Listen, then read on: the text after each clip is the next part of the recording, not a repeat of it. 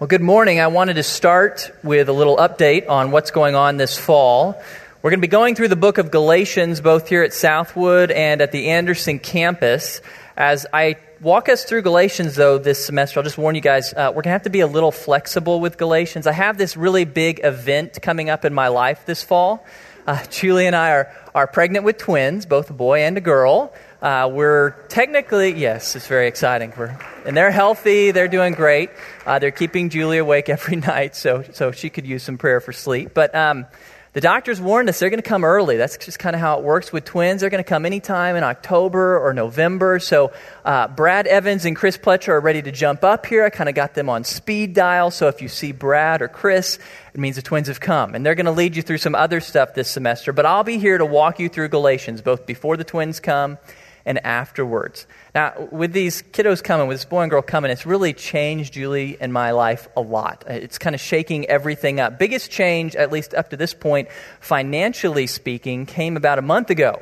We sold Julie's Camry and we bought a minivan. Now, yes. Now here's the deal. A lot of you know I'm a car guy. I like them fast and I like them agile, and so I was not excited about buying a minivan, but we did it anyways.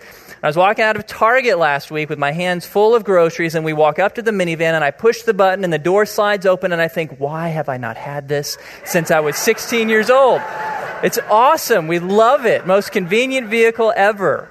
Yeah, but it was actually a little bit of an adventure purchasing this vehicle, first new vehicle for either Julie or I. So, we go check out a number of dealerships, and at first we were really open to buying a number of different vehicles, an SUV or a station wagon or a minivan. And at one point, we come across this German-made vehicle. German vehicle that meets our needs, and I got to tell you, I was really excited. I've kind of always secretly wanted to have a German car, and it looked really good. It looked really exciting for what it was. We drove it, and it was fun to drive, and we're getting really excited, but I'm a cautious guy, so I told the dealer, I'm going to go home and I'm going to do my research. And it was good that I did, because I go home and I find out that only 5% of that vehicle was German designed. German company had bought an American-designed vehicle, changed 5% of the outside, and then had that same American company build it. And let me say very clearly here, before I offend anyone, there's nothing wrong with owning an American car. It's great.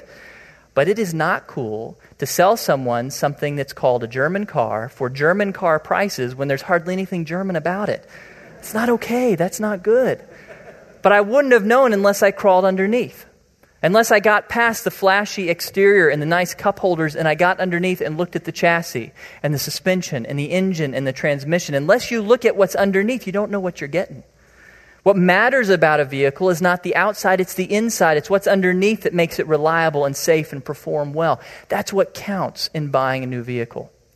Well, that same principle is true in selecting a church to attend, in belonging to a church, and finding a church that will be your home, your family's home. What counts is not what's on the outside, it's what's on the inside. It's what's underneath that counts.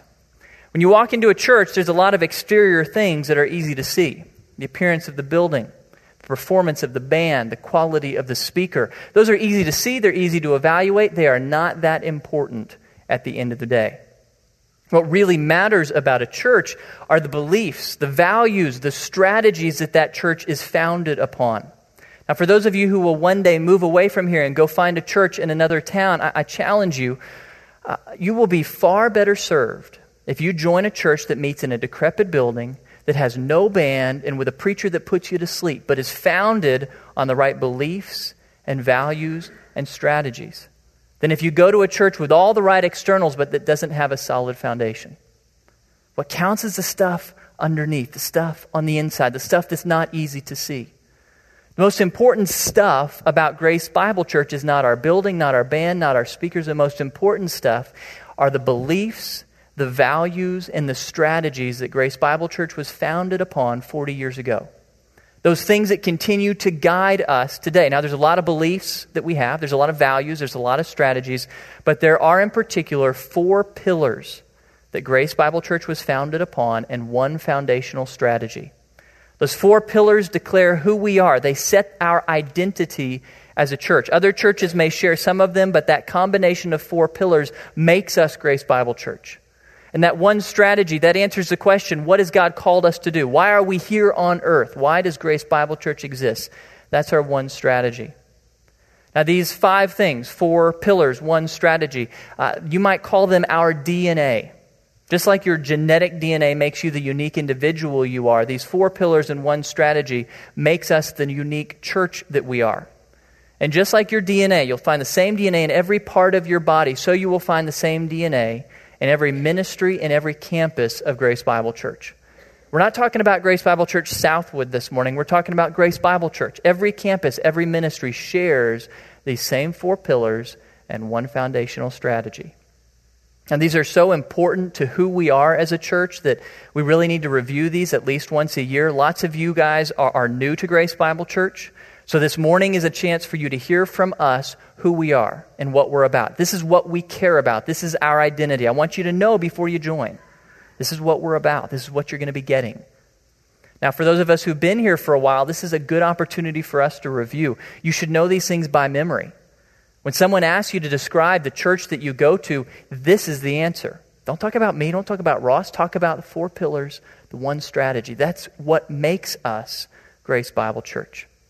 So this morning, I'm going to walk you through these 5 things, 4 pillars, one strategy. As we go, we're going to look at the life and ministry and teaching of Jesus Christ, because we didn't make these things up. We didn't just come up with them 40 years ago. We find them clearly taught in the life and ministry of Jesus Christ. You can actually turn to the book of Luke. That's where we'll be looking most of the time. So let's go ahead and get started. Let's talk about these 4 pillars upon which Grace was founded 40 years ago. First one, not real surprising, God's Word. It's actually the middle part of our name, Bible. We believe at Grace Bible Church that this book is no mere book. Out of everything that was ever written by mankind, this is the one thing that is God's words to us. God's words, God's revelation recorded without error. It is our final authority, unmatched, unrivaled authority over everything that we think and everything that we do. We see that value that God has for His Word evidenced in the life of Jesus Christ, an early event actually in the life of Christ, Luke chapter 4. You guys will look with me there, starting in verse 1 of Luke chapter 4. Jesus, full of the Holy Spirit, returned from the Jordan and was led around by the Spirit in the wilderness for 40 days, being tempted by the devil. And he ate nothing during those days, and when they had ended, he became hungry. And the devil said to him, "If you are the Son of God, tell this stone to become bread." And Jesus answered him, "It is written, man shall not live on bread alone." And he led him up and showed him all the kingdoms of the world in a moment of time. And the devil said to him, "I will give you all this domain and its glory, for it has been handed over to me, and I give it to whomever I wish. Therefore, if you worship before me, it shall be yours." Jesus answered him, "It is written, you shall worship the Lord your God and serve him only." And he led him to Jerusalem and had him stand on the pinnacle of the temple and said to him, "If you are the Son of God, throw yourself down from here. For it is written, he will command his angels concerning you to guard you, and on their hands they will bear you up so that you will not strike your foot against a stone." And Jesus answered him and said, "It is said, you shall not put the Lord your God to the test." Now, I want us to do some observation for a second. What do you notice about this passage? Every time that Satan tempts Jesus, what does Jesus do? He quotes from Scripture. He turns to the Old Testament. He quotes from Scripture. Now, here's the surprising thing. Think for a moment. Who is Jesus? Jesus is God. What did God do like way long time ago before time began? He created stuff. He created all of life. Who is one of his creatures? Satan. This is God speaking to his creature, Satan. All Jesus had to do is with a mere thought, annihilate Satan. He could have cleaned the floor with Satan with a mere thought in his mind, and yet he doesn't. Instead of pulling out the God card, Jesus defers to Scripture. He turns to the Word of God to set an example for us, to show us that the Word of God is all we need in life. It is our final authority in life. It's powerful enough to silence Satan. Even Satan bows before the Word of God. It is sufficient for all that we need. If it's enough to stand up to an attack by Satan, then it's enough for our daily needs. Jesus is teaching us that the Word of God meets every need that we have. It alone transforms us. It alone protects us. It alone safeguards our lives. And that is why you will find the Word of God at the center of everything we do at Grace Bible Church. Everything we do flows out of the Word of God. Every decision we make at Grace Bible Church is held up to, is subsumed to the Word of God. We are an elder-led church, but even the elders bow before the Word of God. Every decision that we make comes from the Word of God. Every ministry here flows out of the Word of God. We've got a lot of ministries, a lot of programs at Grace, but the only thing that's valuable about those ministries is that they hold out to you the Word of God. That's what makes stuff valuable here, is when it holds out to you the Word of God, because only the Word of God can transform your life. The only reason you should be coming and listening to me on a Sunday morning is because hopefully I open and explain and lift up to you the Word of God. If I'm not talking about the Word of God, then it's just words. Go home and watch football. The only thing valuable about what we do here is holding up to you the Word of God, because it alone can transform our lives. It's at the center of everything we do. Now that's why here in this service we'll be going through Galatians this fall. In the college class I'll be going through Joshua, Judges, and Ruth. In small groups this semester we'll be going through Ephesians. Next semester the book of James.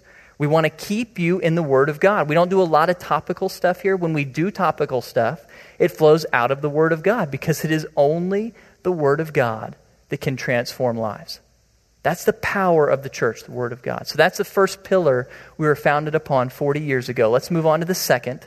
Second thing that was put into our DNA 40 years ago, not surprisingly, is God's grace. Second part of our name, or actually first part, God's grace.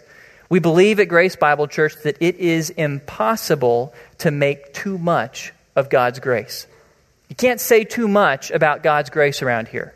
You can't overvalue God's grace.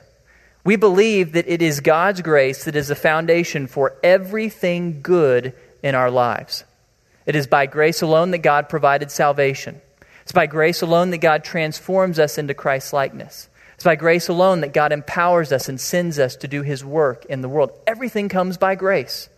You see that principle in the teaching of Jesus. Turn to Luke 15.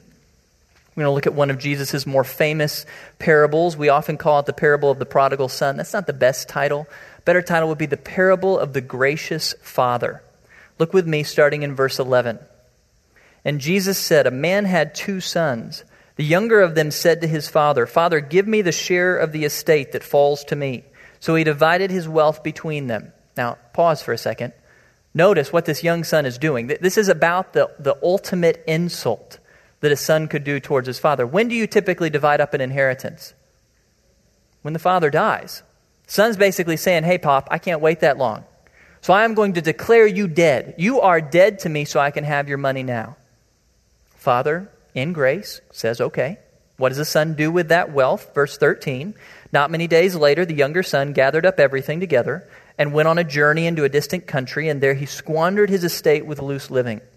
Loose living is a nice way to put it. Later in the chapter, we're told he spent the money on prostitutes. That's what he did with the father's life savings. He spent it on prostitutes. Okay, what comes of this son's choices? Verse 14.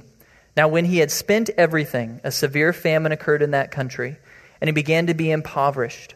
So he went and hired himself out to one of the citizens of that country, and he sent him into his fields to feed swine.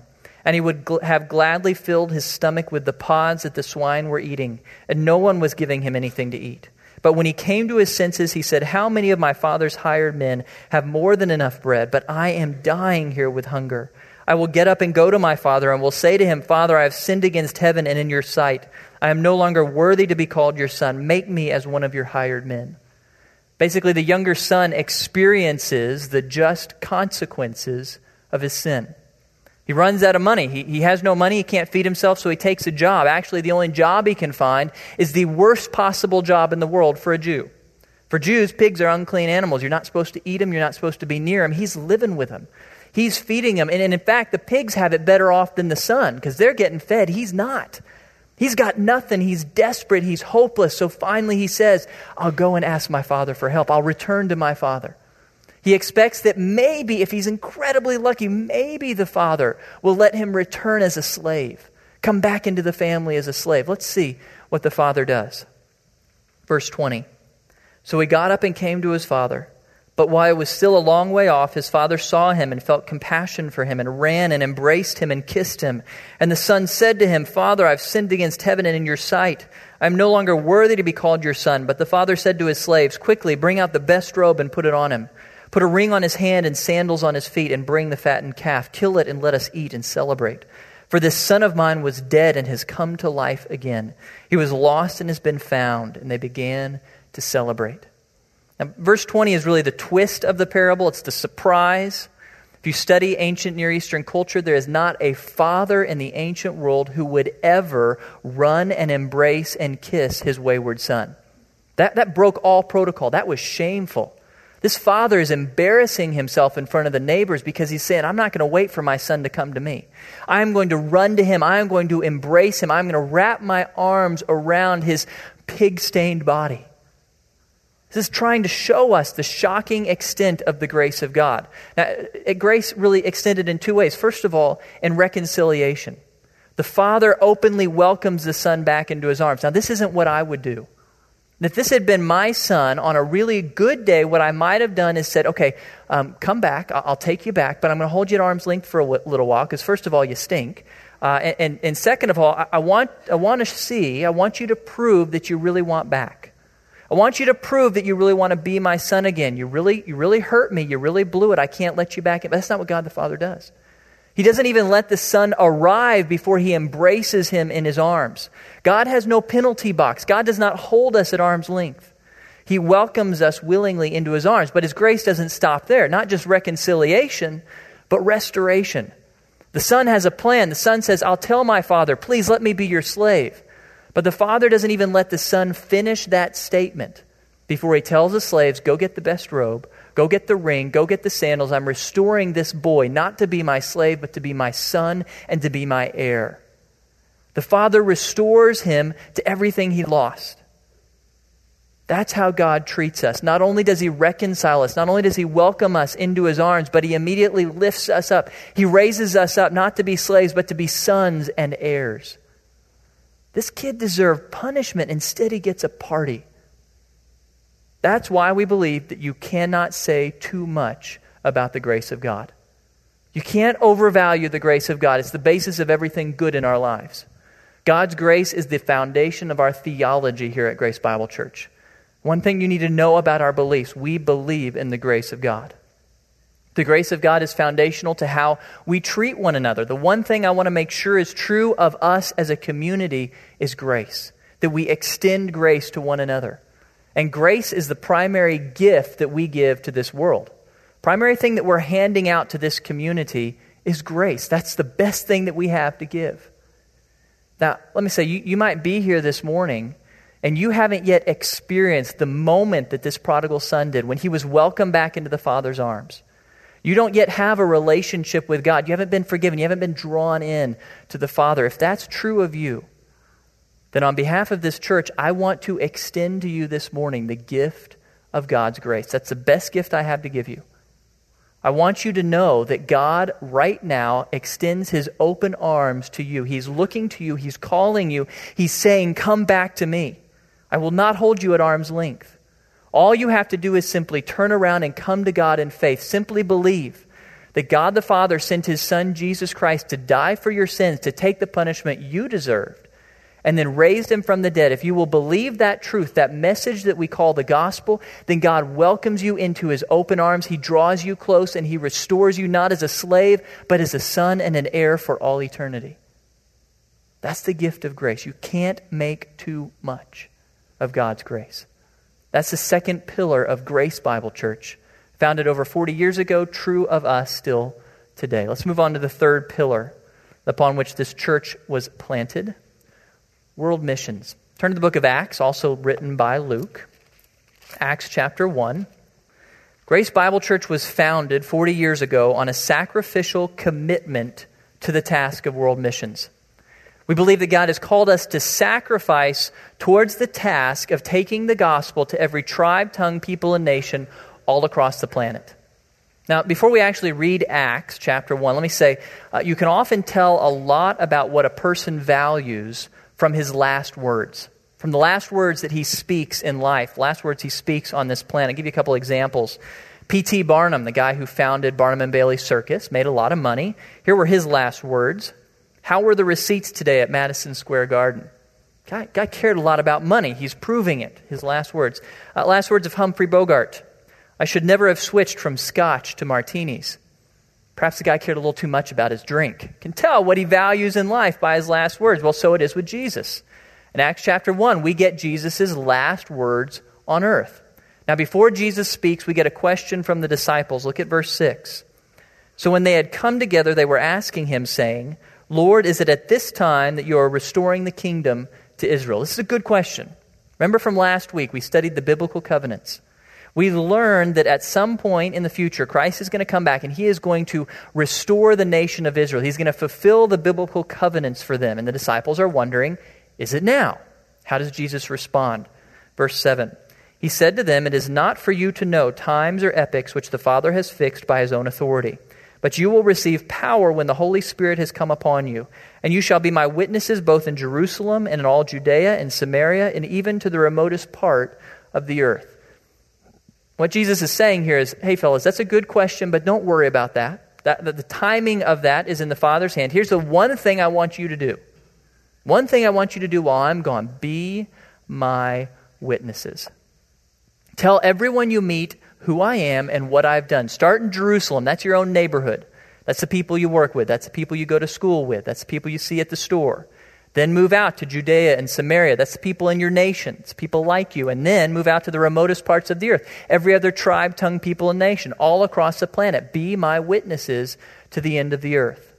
Now that task, that command, wasn't just to the 12 disciples. That's to all of us as a church. Every church. We are under the commission of Christ to take his gospel, the message of his grace, to every person on this planet. To every group of people, every people group, every tribe, tongue, people, and nation. Now, if that's our task, let me tell you, we still have a lot of work to do. If you look at the numbers today, if you do some research right now, depending on how you add it up, about 40% of the world's population is still considered unreached. Another way to add up the numbers, you could say about 6,600 of the world's 16,000 self-identified people groups are not yet reached. They don't have the gospel. There is no church for these people. They wake up on Sunday morning, they got no place to go. There is no church yet in those people groups. So that means we still have a lot of ground to cover. We still have a lot of work to do. And that's why Grace Bible Church, from the very beginning, 40 years ago, has been committed to giving sacrificially to this task of world missions. Don't know if you know, but well over 20% of the money you give to Grace Bible Church goes out directly to world missions. I've seen some figures, it's probably more like 30% when you add it all up. That's a lot of money. It goes straight out to world missions. That money goes to support a lot of missionaries that we have on the field. Grace Bible Church specifically has 75 long-term and 15 short-term missionaries on the field right now. Now, if you look at those numbers, you realize that's a lot of money and a lot of trained people who could be here, who could be taking care of our needs, who could be serving us, but that's not how we do it at Grace. We believe that God has called us to give sacrificially towards the task of world missions, to go out and reach the world. For that reason, we're going to always challenge one another to give sacrificially. Even in a bad economy, let's challenge one another to pull out our wallets and give to the task of world missions, because that's a task that Christ has given us. We're going to challenge one another to pray. Every week you will find in your bulletin another couple missionaries to pray for. Please don't just throw that in the trash. Please take that and pray for those missionaries. And more you're going to hear me challenge you to go. I really think it's not unrealistic for every single person in this room. I know there's a wide range here. Every single one of us at some point in life should participate in the task of world missions. Now that may be 3 weeks you go overseas. Or that may be for the rest of your life. There's lots of options, lots of different ways to do it. It could be nearby. It could be halfway across the world. Every one of us should participate at some point in the task of world missions, because that's why we're here, to reach the nations with the gospel. That's the third pillar that Grace Bible Church was founded on 40 years ago. Now for the fourth. Founded on the belief that our church is called to have students and adults worshiping together. Turn to Luke chapter 19. Luke chapter 19. Let me explain what I mean by this. We believe that we're called to be a university family church. Here's why. If you look at Luke chapter 19, we've got another parable from Jesus, starting in verse 12. So he," that's Jesus, "said, 'A nobleman went to a distant country to receive a kingdom for himself and then return. And he called 10 of his slaves and gave them 10 minas and said to them, "Do business with this until I come back." Just so you know, a mina is about 4 months' wage for a common laborer. We're talking about $10,000 or $20,000 in today's money. Keep going, verse 14. "But his citizens hated him and sent a delegation after him, saying, 'We do not want this man to reign over us.' When he returned after receiving the kingdom, he ordered that these slaves to whom he had given the money be called to him so that he might know what business they had done.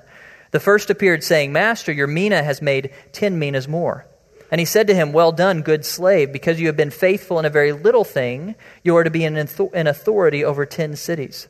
The second came, saying, 'Your mina, master, has made 5 minas.' And he said to him also, 'And you are to be over 5 cities.'" We can stop there. That's enough for what we need to see this morning. What I want you to see is that Jesus is our master, and he's gone away for a while. And while he's gone, he's entrusted us with resources, with money, with time, with skills, with abilities, with relationships, with opportunities. He's given us his stuff and expects us to use his stuff wisely to earn a profit for his kingdom. Not a financial profit, but a spiritual profit. Jesus expects us to use the resources he's given to each one of us in this room to maximally benefit his kingdom. To go out there and draw more and more men and women to become worshipers of him. Jesus expects us to go out there and do the best that we are able with his resources. Now, in the economy that we're in the recession that we're in, investment bankers have gotten a pretty bad reputation. But Jesus actually really wants us to learn something from him. He wants us to learn to pay attention to the return on our investments.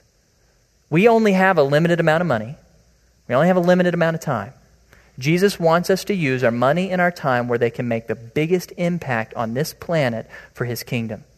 He wants us to get out there and be wise stewards using his resources to advance his kingdom to the best of our ability. Now, in the particular community that we live in Bryan College Station, we believe that the best strategic use of our resources is university students. We believe that the best bang we can get for the kingdom of God is by reaching university students that God has dropped in our laps. Not sure if you've kept up in the Eagle or on KBTX, but this semester, A&M is admitting 8,200 freshmen. It's the biggest freshman class in the school's history. It's actually the biggest single campus freshman class in the entire nation. Now, you add up those 8,200 freshmen with everybody else, you're going to break the 48,000 mark they set last year. Over 48,000 students at A&M right here among us from all over the world, many from China, from Iran, from places that we can't even go with the gospel. And then you add to that another 10,000 students at Blinn. And Brian, you've got almost 60,000 students that God has dropped in our laps this week. Now, some of you are saying, yeah, he's dropped them right on my road to work, right into my parking space at HEB. You're a little bit annoyed. I know. It's a little bit frustrating when all the students arrive. But please, step back for a minute and look at the big picture. 60,000 students that God has given us to reach the world for Christ. Think about students. They have more flexibility. They have more energy. They have more optimism. They have more opportunity than the rest of us to reach this world for Christ. They have incredible capacity to do damage to the kingdom of Satan. That's why Dick Davison, one of our longtime elders who died a couple years ago, used to say that college students are the tip of our spear at Grace Bible Church. They're the ones with the greatest capacity to do damage to the kingdom of Satan. Now, that's proven by another statistic from World Missions. I said earlier, we got 90 missionaries on the field right now. About 98% of them are Aggies. Students go. They can go all over the world and take the gospel all over the world. So imagine with me for a moment, what if we, Grace Bible Church, what if we capture 5% of them? What if we capture 5% of these 60,000 students and we draw them in and we raise them up to be followers of Christ and then we send them out to reach this world for Christ? That means that every 4 to 5 years we will be putting onto the planet 3,000 workers and leaders for Christ's kingdom. Let me ask you, what other church in the nation has the opportunity that we do? Really believe Grace Bible Church is probably the luckiest, most blessed church in the country. So we've got 60,000 students sitting in our laps. If we can capture 5%, we'll be sending out 3,000 workers for the kingdom of God every 4 years. That's incredible. But to do that, to reach those students, we must have mature families. It's families that are the foundation of our church. That's just practical. Students leave all the time. They only stick around for like 4 or 5 years and they're out of here. Families are what brings maturity and stability to our church. It's only as we grow as families who look beyond our own needs and reach out to students that we become the church God has called us to be. A university family church, fighting back the kingdom of Satan through these students whom we send all over the planet. That's the opportunity that we have here at Grace Bible Church. Now, if you were over at Anderson this morning, you would see that their morning attendance is divided about 50% students, 50% adults. We're getting closer here at Southwood. That's actually the ideal. That's what I want. This isn't like the adult service, and then there's the college service. No, we want it mixed. There is a college class. We want you students to go to that next, but we want you here first. Because we're a church planted on the principle that students and mature families should be worshiping together. That's how we make the biggest strategic impact for the kingdom of Christ on this planet. So the 4 pillars that were put into Grace Bible Church 40 years ago: God's Word, God's grace, world missions, students and families worshiping together. That's who we are. If you want to belong to Grace Bible Church, that's what you're buying into. That's our identity as a church. But with that said, let's move on and answer the question, what has God called us as a church to do? What is our task here in Bryan College Station? That's answered by our one foundational strategy. That's what I want to talk about next. The one strategy we have at a church, as our church, one strategy that guides all we do is spiritual multiplication. Now, this isn't just true for our church. Every church at the end of the day really should be about the business of spiritual multiplication, because Jesus told us explicitly that that's what he wants us to do. Matthew 28, a passage many of you are familiar with. Jesus said, "All authority has been given to me in heaven and on earth. Go therefore and make disciples of all the nations, baptizing them in the name of the Father and the Son and the Holy Spirit, teaching them to observe all that I've commanded you, and lo, I am with you always, even to the end of the age." You may not realize it, but this is actually a very significant change that Jesus is making in these verses. If you were here last week, you remember we studied the covenants. What type of kingdom was the kingdom of God in the Old Testament? It was a political kingdom. It was a nation of Israel. God worked on the earth through a political kingdom, the nation of Israel, that grew through political and military means. But all of that changed at the cross. The nation of Israel rejected her Messiah, so God for a time has set aside the nation of Israel and has created something new, the church. An invisible kingdom made up of Jews and Gentiles alike, who grow not through military expansion, but through spiritual multiplication. The church grows as every one of us, as followers of Jesus Christ, raise up new followers of Jesus Christ, who raise up new followers of Jesus Christ, who raise up, and on and on and on. That's the power of exponential growth. Now, if you've been around Grace Bible Church long enough, you've definitely seen our mission statement in the last few years. It's on everything, your bulletins, a website, all over the place. We've kind of rephrased Jesus' words. This is our mission statement, raising up next generation leaders to reach our world for Christ. It's just a fancy way of talking about spiritual multiplication. We believe that every person in this room was created to be a leader in Christ's kingdom. Every one of you, whether you're leading your family, whether you're leading 10 people, whether you're leading 1,000 people, you were created to lead. You were created to influence others, to raise them up to be leaders in Christ's kingdom, who will then raise up more leaders, who will then raise up more leaders, and on and on and on. That's the way our church grows. Our church is not going to grow through our fancy programs. It's not going to grow through the work of the paid staff. It's going to grow when every single one of us steps up and becomes a multiplier. Says, I'm going to pass on what I've been given as a follower of Christ to someone else, who will then pass it on to someone else and someone else. That's how we grow. Now let's get practical for a minute. Let's kind of draw this together to our application this morning. How do we actually do spiritual multiplication? How do we accomplish this task that Jesus has given us? Well, 2 very simple words, 2 very simple steps: through evangelism and discipleship. Those are the 2 steps to spiritual multiplication. It's really a very simple thing. How do you multiply yourself in the world? Through evangelism and discipleship. First step is evangelism. That's where we go and we take the gospel, this good news of who Jesus is and what he's done, and we share it with everyone who will listen. All of us are called to go share the gospel. That's the first part of spiritual multiplication.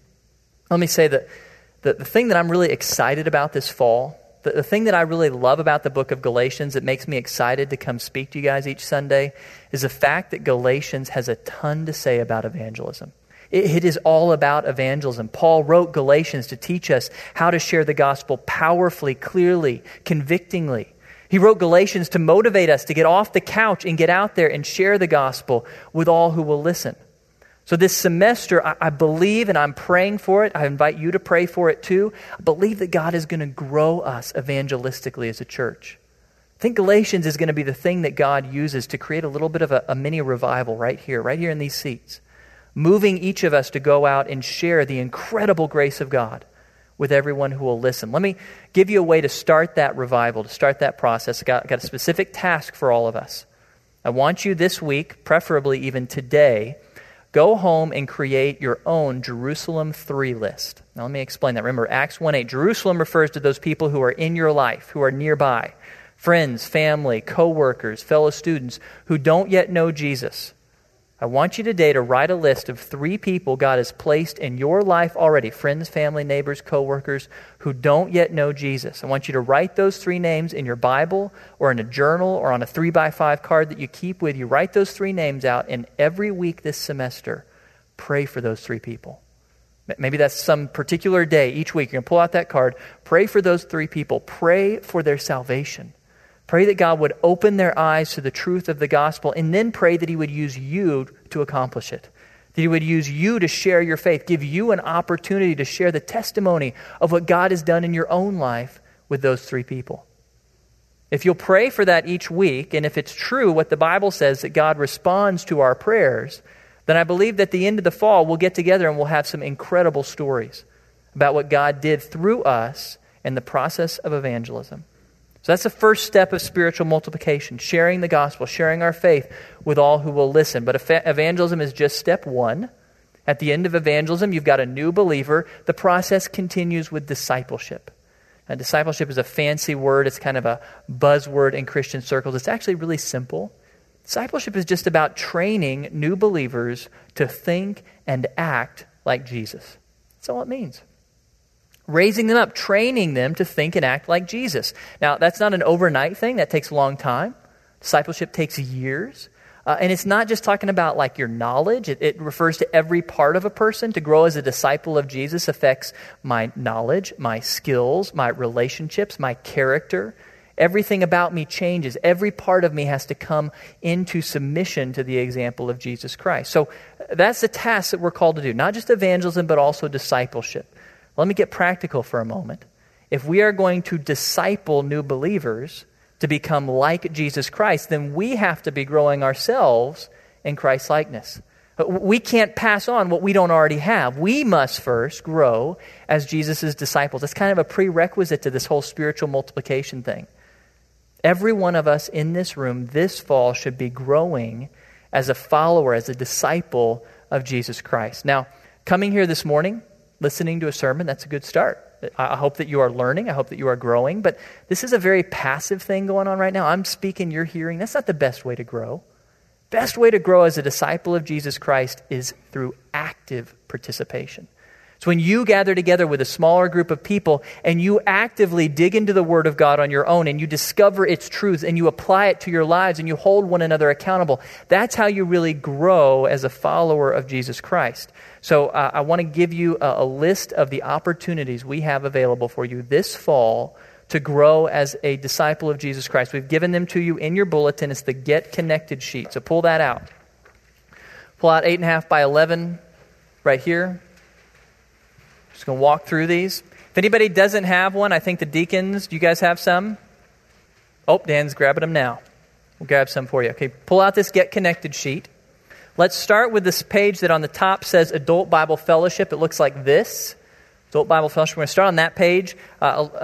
First half of this page refers to Anderson. If you don't have this sheet, you can raise your hand. The deacons have one. They'll bring you right now. So just raise your hand if you don't have this sheet. Really, does everybody have this sheet? Raise your hand. We got some over here to the right. Great. Okay. You guys will pass those out. Dan, we got a few over here. Oh, you guys will get them. Thanks, Brooke. Okay. Let's start with the middle of the page. It says Adult Bible Fellowship right about here. We have a number of options for you to grow as a disciple right here on Sunday mornings at the Southwood campus. During the 11 o'clock hour, we've got a number of adult Bible fellowships. The Joshua class has been going on for a year now. They meet in room 210, an awesome opportunity to gather together. They cover all kinds of different things from Scripture, have great community, great opportunity to grow. We're launching a new class right under that for newlyweds and those who are young marrieds. This is going to be an awesome opportunity. If you are engaged, if you just got married, or you've been married for a couple of years, a few years, this is the class for you. Awesome opportunity to grow in your marriage. You will be getting together with other young married folk, but you will be led by people who've been married for a long time, who will mentor you, who will teach you, who will encourage you, who will help you to grow in your marriage. I believe our own Chip and Debbie Howard, they're going to be teaching through marriage, and they're very funny, very awesome married couple. So great way to grow in your marriage. Below that, the grad group. This is a group of grad students, recent grads, seniors in college who are preparing to head out in the world, preparing to impact this world for Christ. They meet here at 11 o'clock. Great opportunity to join them and grow in preparation to head out all over the world. So, number of opportunities at 11 o'clock. There's actually another opportunity if you move down to the bottom of the page. Grace Life electives. These are short-term classes that meet to cover a specific topic. And we've got one that I'm incredibly excited about here at Southwood on these Sundays, 11 o'clock, Essentials. If you've never been through the Essentials material, that's what you need to do this semester. Essentials walks you through the fundamental beliefs and practices of the Christian faith. It will change your life. It's like discipleship on steroids. It's really, really awesome. Rick and Carolyn Jones will be leading it. I'll be going there and teaching as often as I can. You want to come to Essentials. It's incredible. It will really help you to grow. It starts September 20th, so you have a little time for that. And a few more classes that you have. If you're raising teenagers, we've got a class for you for that. If you really want to go deep and learn New Testament Greek, we've got a class for you for that. And then let me camp on this one for a second. A couple weeks ago, I preached on the subject of pornography. I know that's something that a lot of people struggle with. You want to defeat it, you want to overcome it, but you just keep falling to it. Celebrate Recovery is for you. It's a ministry for anyone struggling with addiction, or maybe it's addiction, you're not sure yet, for sexual sins like pornography, for alcohol, for drugs, for any of those things. It's private, it's confidential, it's incredibly powerful. It will help heal you and grow you. Celebrate Recovery. Awesome ministry meets right here at Southwood in the Fellowship Hall. Okay, all of these opportunities on this page, there's a lot more details online. So go to grace-bible.org to find out about these things. Now flip to the other side. These are our small groups, our small group ministries. All of these you can register for online. Just go online, fill it out, and you're in. Okay, we've got a number of different opportunities for you. Men's and women's Bible study at the top. These meet primarily on Wednesdays. Got a lot of different curriculum that's being covered, a lot of different choices. Some are just men's and women's in general. Some are more specific, like the 2030s group. Lots of different opportunities. Again, like I said earlier, we'll be studying primarily, most of us, the book of Ephesians this fall. Promise you it will be life-changing. Few books are as comprehensive and powerful and practical as Ephesians. So come join us for Ephesians this fall.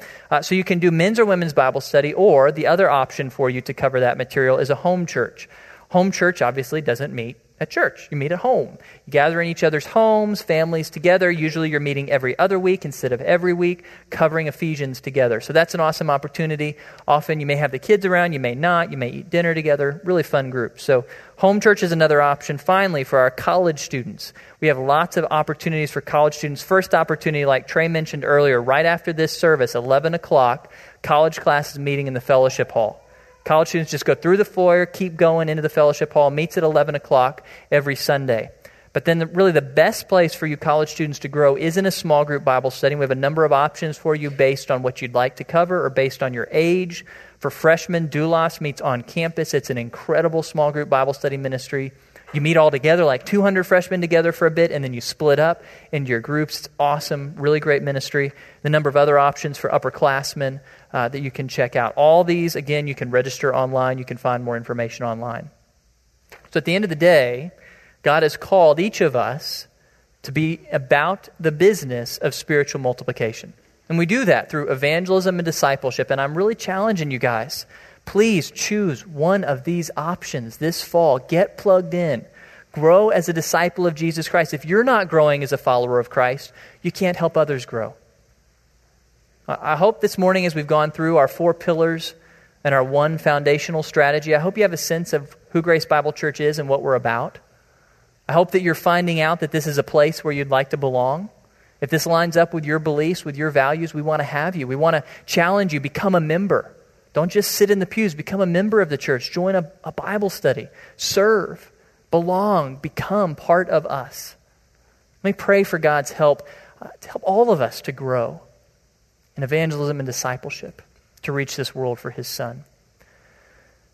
Lord God, thank you so much for your faithfulness. We've been around now for 40 years. We don't take that lightly. We know that you are a good God, that you are gracious. We bow to you as our sovereign, as our Lord. We know that this church belongs to you. It's not really about us, Lord. It's about you. And we thank you that over the last 40 years, you have been faithful to us. You have guided us. You've directed us. Thank you for building into us these 4 pillars and this strategy. Thank you for directing us to your word and to your grace, to the task of world missions, to the priority of college students and mature families. Thank you for helping us to grow as spiritual multipliers. Thank you for the progress that we've already seen. So many Aggies sent all over the world, Lord. Thank you so much for that. Lord, I pray for every one of us in this room. I believe, Lord, that Galatians is going to be an incredible book for us, a convicting book, a challenging book. This semester, I pray, Lord, that you would do business with us, that you would change us, that your Spirit would fill us and transform us and help us to grow, to be faithful to the task of evangelism and discipleship. Pray for every one of us that we would create those Jerusalem 3 lists, that we would look for the 3 people you put in our lives this semester who don't yet know you, that we would be faithful to pray for them, that we would be faithful to share the gospel with them. And I pray that we would each be faithful to grow as your disciples, to become more like your Son, Jesus, by participating in one of these small group ministries. Please, Lord, help us to grow. Help us to become more like your Son.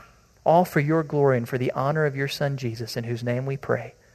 Amen. All right, one last reminder. Next weekend, iLeader Conference. It's our annual leadership conference over at Anderson. Come Friday night and Saturday. I'll see you guys next week for Galatians. God bless.